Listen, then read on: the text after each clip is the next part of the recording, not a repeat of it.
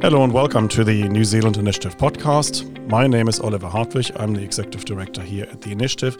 And it's my great pleasure to welcome to our podcast Alex Sundakov. He's the Executive Director of Castalia Advisors in Sydney. Hi, Alex.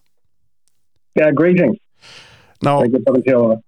For our listeners, you lead Castalia Advisors capital and investment advisory work in Australia. You joined Castalia after a career spanning the New Zealand Treasury, the International Monetary Fund, and you were serving also for a while as Chief Executive of the New Zealand Institute of Economic Research, NZIER. But that's not why we invited you onto the podcast today. We invited you because you spent your early years of life in the Soviet Union. You grew up and finished school in New Zealand. You were educated in the UK, and you've lived and worked in the US and Australia. But also, for the past 30 years, you've had a very intense relationship with Ukraine. You first visited Ukraine, as far as I know, in 1992, and you've visited many, many times, including a time where you were the International Monetary Fund's representative in Kiev. And of course, we want to talk about Ukraine, but first, perhaps you could tell us a little bit about your life and your relationship with both Russia and Ukraine. Well, as far as Russia is concerned, I think I was just incredibly fortunate that my parents had the sense to leave the Soviet Union when I was still young. And I didn't grow up there, but I speak Russian and also have an interest in Russian culture. And after a period of relative optimism about where Russia might be going, where it seemed to be liberalizing, that was a very, very short and kind of unfortunate period that's been followed by really return to everything that's the worst about Russia. I'll probably be showing my bias, but my sense has been that I've observed exactly the opposite in relation to Ukraine. So my first trip to Ukraine was working for the International Monetary Fund. I was based in Washington, D.C., and I started working on the team that was negotiating the first stabilization program for Ukraine. So I was shuttling back and forth between Washington and Kiev in the early 90s. And then in 1994, IMF posted me to Kiev as the resident representative. And my job was to kind of keep the day-to-day relationship between the IMF and the government of Ukraine. And it was very interesting. At that time, when I first went to Ukraine, I had this a real sense of disconnect where, in one sense, I spoke the language. I understand Ukrainian reasonably well now, and everybody spoke Russian around me. So I could understand people linguistically, but it felt to me like they came from another planet. In what way? Our underlying attitudes, our experiences, the kind of the sense of how we perceived what's reasonable behavior, what's not reasonable behavior, attitudes to personal freedom, attitudes to the relationship between living in a country and kind of how you interact with the rest of the world. They were fundamentally different. I mean, Ukraine in many ways was even more Soviet than the rest of the Soviet Union. Kind of the more metropolitan parts of the Soviet Union, like Moscow had, or St. Petersburg, had more connection to the rest of the world, whereas Ukraine was very much an isolated province at the time. And that would have been quite different from the other transformation countries. I mean, the Poles were very freedom-loving. The Baltic states were quite keen to move towards Western-style democracy and capitalism. So Ukraine was different? It was very different. And it was different because I think that the other countries were under Soviet domination for a much shorter period of time. Right. So you still had a large part of the population with a memory of what independence meant, and a memory of kind of functioning market institutions and functioning civil society. Mm-hmm. Whereas Ukraine really didn't have that memory at all. Maybe a little bit in the west of Ukraine, but certainly in central Ukraine, it was the most Sovietized part of the country.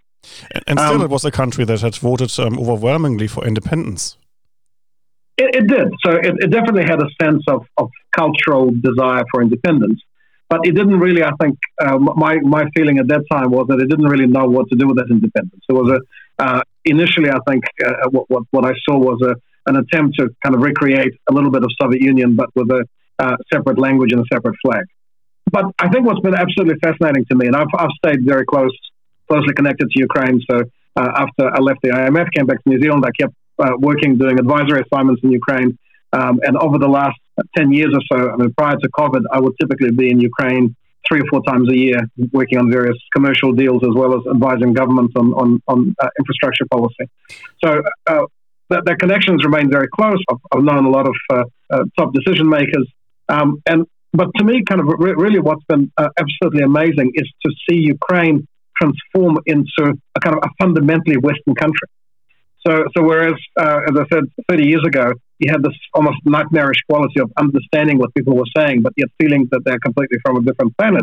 Now they felt to me like I completely understood them. They made perfect sense. Their lives, their expectations, the way they were integrated with the rest of the world, the way the institutions functioned, all made sense.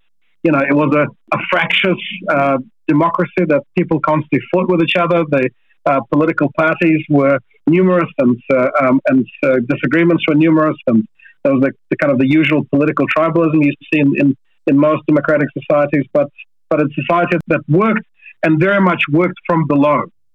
You know, I think it's interesting sort of translating that to what's happening right now. At the start of the war, when the Russians invaded, there was a kind of this fear that they would kill Zelensky. But I think the fundamental difference between Russia and Ukraine is that if somebody killed Putin today, Russia would become a different country. Mm-hmm. If somebody killed Zelensky today, nothing really would change.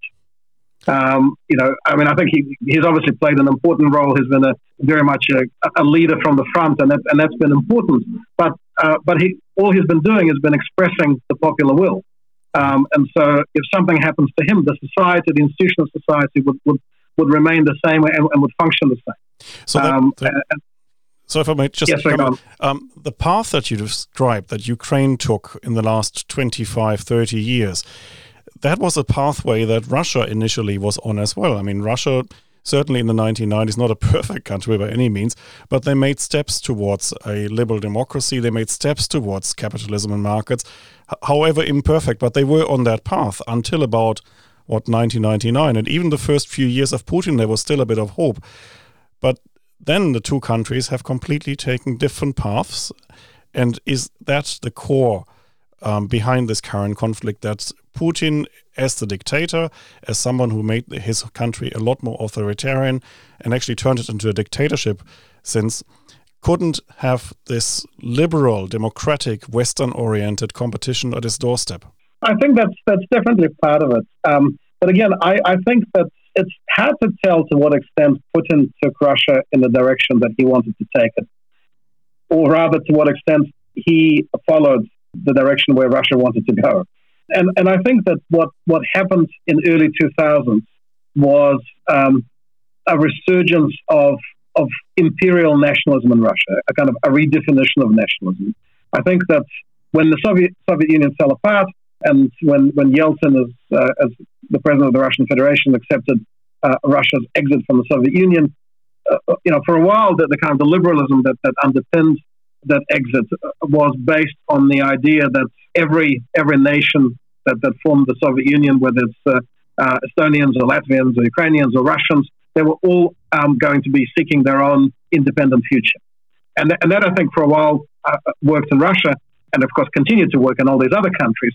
But by about 2000, what we saw was the revival of that imperial mentality, that Russia's greatness comes not from economic development or cultural development, but comes from domination of the surrounding countries, and that it had to restore its imperial control over the surrounding countries. And that was a fringe view at the beginning of the 1990s. I remember there were fringe politicians like Zhirinovsky espousing this Russian nationalism, this extreme form of nationalism, really, but they were very much on the fringe, and nobody really took them that seriously at the time. That position has become completely mainstream and has found its embodiment in the later Vladimir Putin, who has actually paid homages to Zhirinovsky when he died recently. I think that's partly true, but I think particularly now, observing this war, I'm kind of beginning to realize just how ingrained those views were. I mean, an interesting snippet, in 1995, Russia and Ukraine were negotiating one of their first agreements of a gas transit, an issue that's been a hot topic ever since. But in 1995, after many years of kind of very ad hoc type day-to-day operation of the gas market, they decided to negotiate a more detailed fundamental treaty, and they asked the International Monetary Fund to act as observers. And so I went with the Ukrainian team, and my colleague who was based in Moscow went with the Russian team, and we sat there as international observers. And I recall one of the things that really surprised me was that kind of the attitude of the Russian delegation. And the delegation at the time was led by senior government officials who were considered to be liberals. Chubais, as the deputy prime minister for the economy at the time, came in. And their tone of discussion with the Ukrainians was kind of almost sort of infinite patience, where they kept saying to Ukrainians, look, why are we even wasting time on this? This independence nonsense, that'll pass, you know. We'll do deals together. We'll do business together in the future, but it'll be under one control anyway. So why are we doing this? And the fact that these supposedly liberal leaders were saying these things in front of foreign observers, at the time, to me, just seemed like personal rudeness. But now that I'm beginning to see this evolution, or think about this evolution of the relationship between two countries a bit more clearly as a result of this war, it really strikes me that the imperial mentality was deeply ingrained. It's just that Zhirinovsky, as an extremist, was able to voice the kinds of things that others knew not to mention in polite company. Right. So the mentality was clearly visible, but we probably didn't take it as seriously as we should have? I think that's right, and I think we hoped that maybe it would kind of evolve away from it, but clearly didn't. And I think, but I think coming to Ukraine on the other side, I mean, I think that in a way, what helped Ukraine a lot was the fact that where Russia had started increasingly defining its nationalism as being that kind of revival of Russian Empire, Ukrainian nationalism was always defined by not being Russian. And so not being Russian was actually a very helpful way of seeing the world, because it opened the country up to much closer integration with the rest of the world, and made it a much more open society. Is that also a relationship, if we wanted to translate it a little bit into our part of the world? You have one big Russia and one smaller Russia. It's a bit like Australia and New Zealand. The smaller party has to assert itself and its uniqueness against a much larger neighbor. I actually think that perhaps a more familiar parallel, but a closer parallel, is the relationship between the UK and Ireland. Mm-hmm. When I read about the period of the formation of the Irish Republic and the initial fight for independence in Ireland and the British attitudes to me it seems actually very, very familiar and very close to what I'm seeing in Russia and Ukraine now. The elites of both countries were tightly integrated. On the British side, they just couldn't see this idea of Irish independence, because to them, the Irish weren't really another country. They were sort of these kind of funny country folks with a strange accent, which is exactly how Russians think of Ukrainians. But they didn't understand them as being a separate nation. And often the people who were most opposed to Irish independence in the UK were people with Irish origins. And interestingly enough, I think the same is true in Russia today, where often the most anti-Ukrainian politicians have Ukrainian origins, because to some extent they're kind of seeing the separation between the two countries as kind of personally somebody taking something away from them. Mm-hmm. So I think that this is very much, the way to understand, I think, what's happening there in Ukraine now is it's very much a struggle for decolonization. In an environment where the cultures and the countries were quite closely integrated. So it's a very painful form of decolonization, much more painful than, say, India leaving the British Empire, and that certainly wasn't painful. And since you visited so many times over 30 years, from what stage did Ukrainians actually believe that Russia was more than a hypothetical threat? I mean, I would imagine it would have happened in the early 2000s, so actually leading to the time when NATO, and I think it was in Budapest, signaled a potential NATO membership to Ukraine. When did Ukraine actually started perceiving Russia as a not theoretical but an actual threat? I think there were always some people who saw the threats in Ukraine, but I don't think there was any sense of imminent threat or potential military conflict until 2014. 2014, the time of the Euromaidan and then the Russian invasion of Donetsk and Luhansk and the takeover of Crimea. I mean, that was the time when I think there was a sudden realization that this is serious. And until then, Ukraine was really demilitarizing very, very quickly. I mean, the Ukrainian army was largely non-existent. I mean, I'm not a military expert, but I was reading somewhere recently that in early 2014, Ukraine at most had about 6,000 troops that could be considered to be effective. And so I think that what happened then was after that, in those events in eastern Ukraine in 2014, initially the military capability was rebuilt entirely through voluntary effort. I mean, the official army wasn't really capable of doing anything. And I mean, you saw at that time walking around, you saw people collecting money to buy equipment for the army in front of supermarkets. You know, there were donation boxes everywhere. People were volunteering. So the army was rebuilt from the ground up. And interestingly, I think at the time that felt very much a position of weakness. I mean, talking to friends in Ukraine, they kind of felt that they weren't defended. That you know, this need to rebuild military through voluntary efforts suggested that the state wasn't capable of defending itself. But actually, it turned out now, I think, with the invasion of Russia, that was one of Ukraine's great hidden strengths for two reasons. One is that the army was rebuilt completely anew, and so it didn't suffer from all the problems of the Soviet military system. I think the Russian army, having retained the Soviet machinery of government and of military command, has never been able to modernize its military. Whereas Ukraine modernized just because it didn't really have to destroy what was already destroyed. But all of that started after 2014 only. That started after 2014, yeah.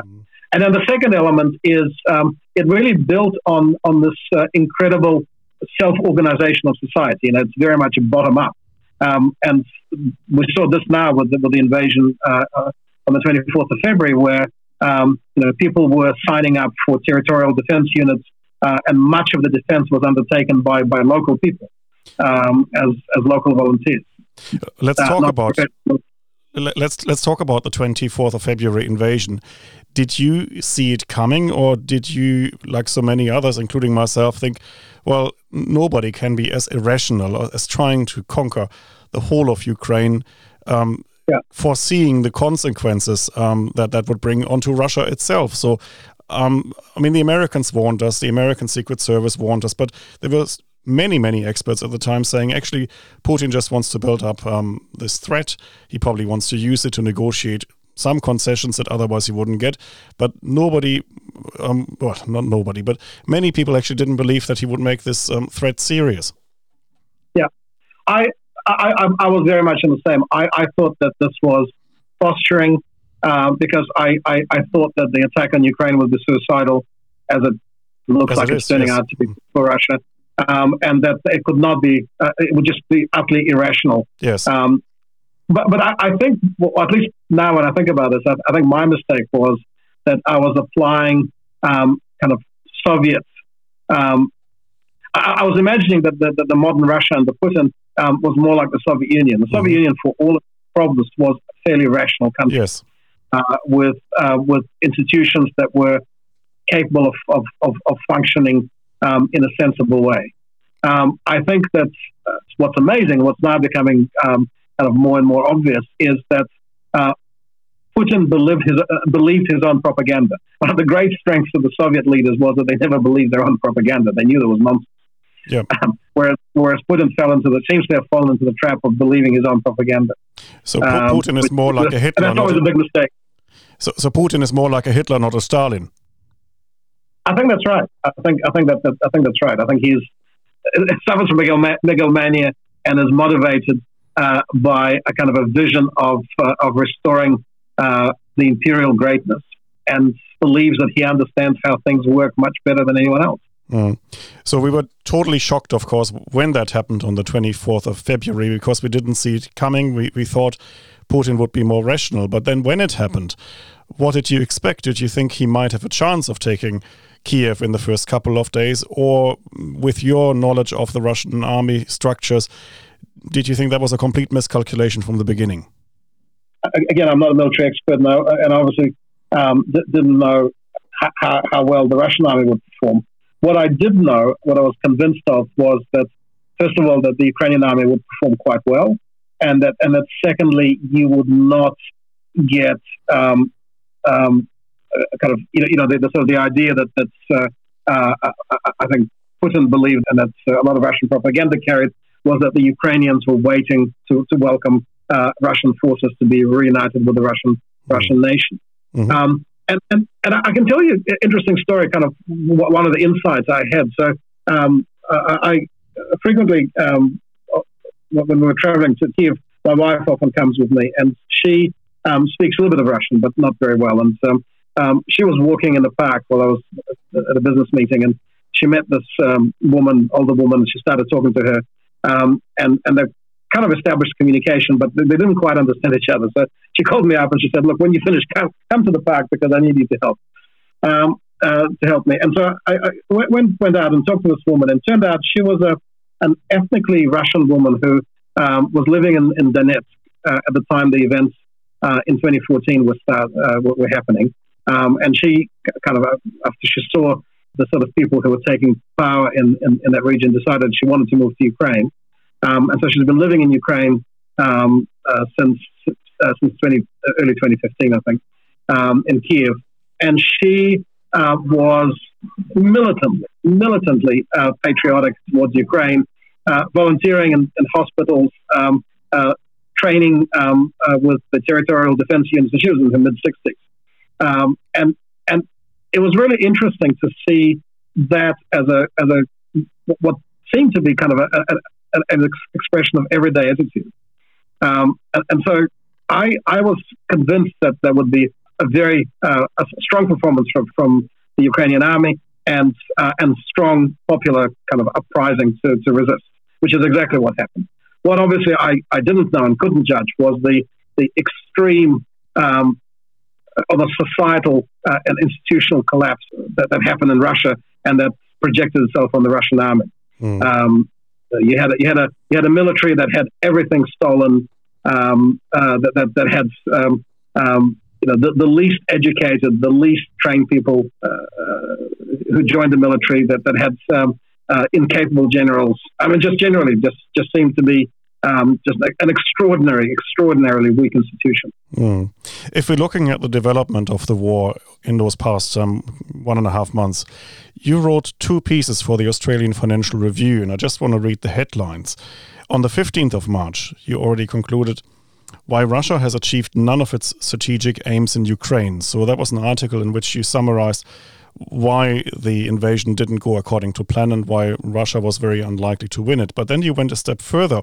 Another couple of weeks later, on the 3rd of April, you wrote why the West must mobilize to let Ukraine win the war. So it was no longer just about Russia not succeeding with their goals, but actually Ukraine now having a real chance of winning this, but for that needing Western support. Now that was on the 3rd of April. Now we have moved on another few days. We have in the meantime found out about the atrocities in Bucha and other places. We've heard about the potential use of chemical weapons now also. Where do you see the war now, and where do you see the responsibility of the West in the current circumstances? I think it's absolutely essential for the West that Ukraine wins.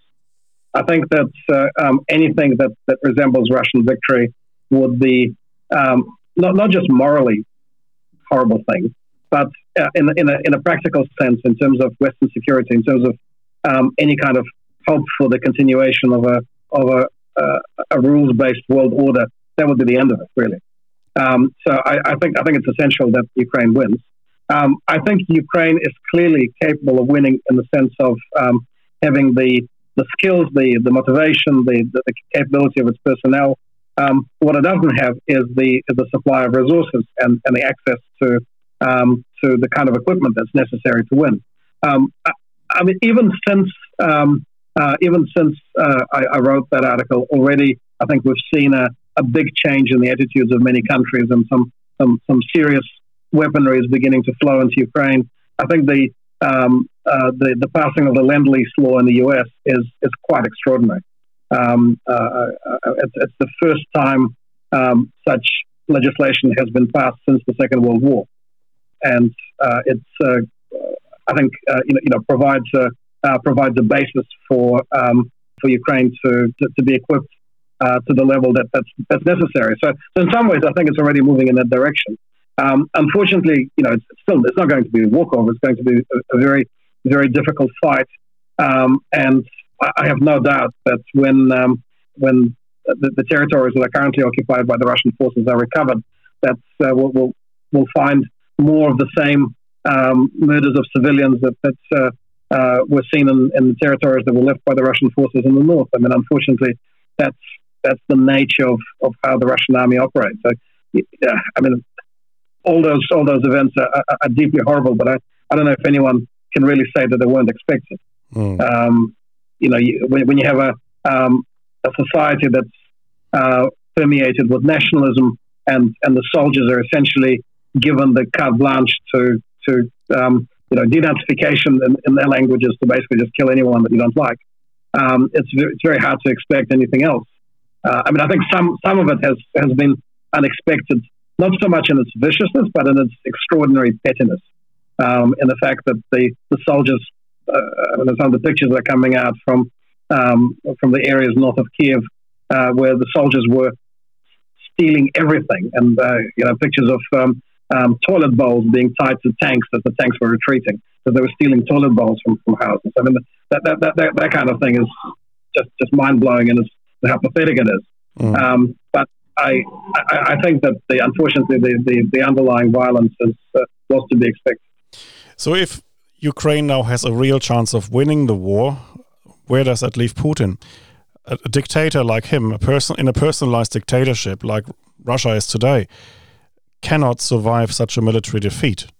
I think that's right, but it's hard to know exactly when or how that end would come, because obviously the mechanism of repression in Russia is very powerful, and the nationalist hysteria that's been whipped up is very strong. So it's not obvious. Well, let me put it differently. I certainly don't see any kind of liberal opposition ready to remove Putin. I mean, if he is removed, he'll be removed by a bunch of equally authoritarian characters who just probably have a slightly more realistic worldview. So it's hard to know how that would play out. I think that the hysteria, the nationalist hysteria that's been whipped up in Russia, I think that certainly has the potential of turning inwards if the war is seen as a defeat. But at the same time, given the complete lack of information that most Russian people have, apart from the official sources of information, television channels, there may well be some ways in which Putin could dress all this up as a victory. You've seen all that nonsense about biological labs and birds trained to fly viruses to Russia. So you can declare that you've achieved a great victory of eliminating those birds. It's not that difficult, I think, for a dictator to try to turn a defeat into victory. Do you think that there's any chance that the war will come to an end just in time for the big military parade that Russia always holds on the 9th of May each year? Is that the final date by which Putin has to conclude this for his own sake? I don't know. I think it does have the 9th of May parade does have a kind of an important, almost religious role in the Russian calendar. But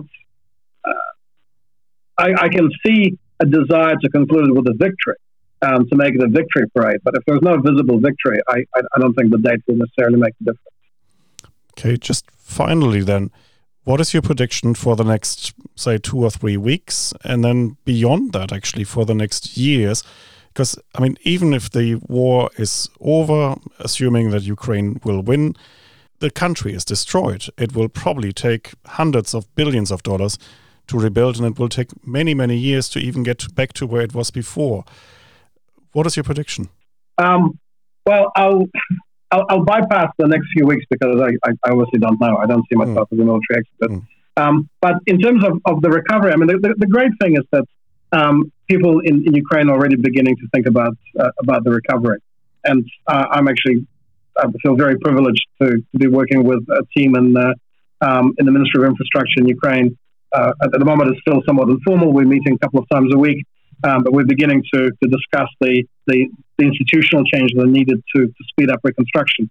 There's a great focus on improving procurement, making things more efficient, realizing that the pace of construction is going to be incredibly high, and you can't just go through the kind of normal procurement processes that were in place before. So it's great to see people already turning their minds to that and thinking about it. I think clearly that Ukraine will need help, and I hope that the world doesn't kind of lose interest and lose momentum in supporting Ukraine's recovery. I mean, it's a horrible thing to say, and I actually hate saying it because it's this war is very evil, and a lot of people are dying. But in many ways, I think in terms of Ukraine's national development, this war will enormously accelerate because what this war is doing is very rapidly helping Ukraine rid itself of the remnants of Soviet institutions, of Soviet thinking. It's modernizing by the day. And I see that, I mean, we're seeing that obviously in the military performance on the news every day, but I'm seeing that in civil society in the way that the attitudes are changing, and the approach to governance is changing, and the internal conversations. I think you'll see Ukraine emerge with a lot less corruption than it had before the war. I mean, for all the good things that were happening there was definitely a lot of corruption. I think you'll see it internally become a much more law-binding society. I think it'll be politically kind of more stable in the sense that there'll be high degree of political competition, but it'll be around a much more narrow and agreed set of national objectives. I think what was happening before is that political competition before was in part between parties that had incompatible objectives, whereas I think what you'll see after this war, there'll be a lot of commonality in the way that in what people want to achieve. They'll just be competing for selling their vision of how to get there. Well, in the middle of this horrible war, with all the atrocities we have seen, that's probably the most optimistic way in which we could end this conversation, by thinking about the eventual recovery and what it might actually do for Ukraine. And I think until we get to that, I think it would be good to continue the conversation another time and see where we got to by then. Let's hope for a quick end to this war, and then for the success of Ukraine in the ensuing recovery. But for now, thank you, Alex, for joining us. It was an absolute pleasure to talk to you, and I hope we can call on your expertise again in the future. Thank you, Oliver. I look forward to that. Thank you. Thank you.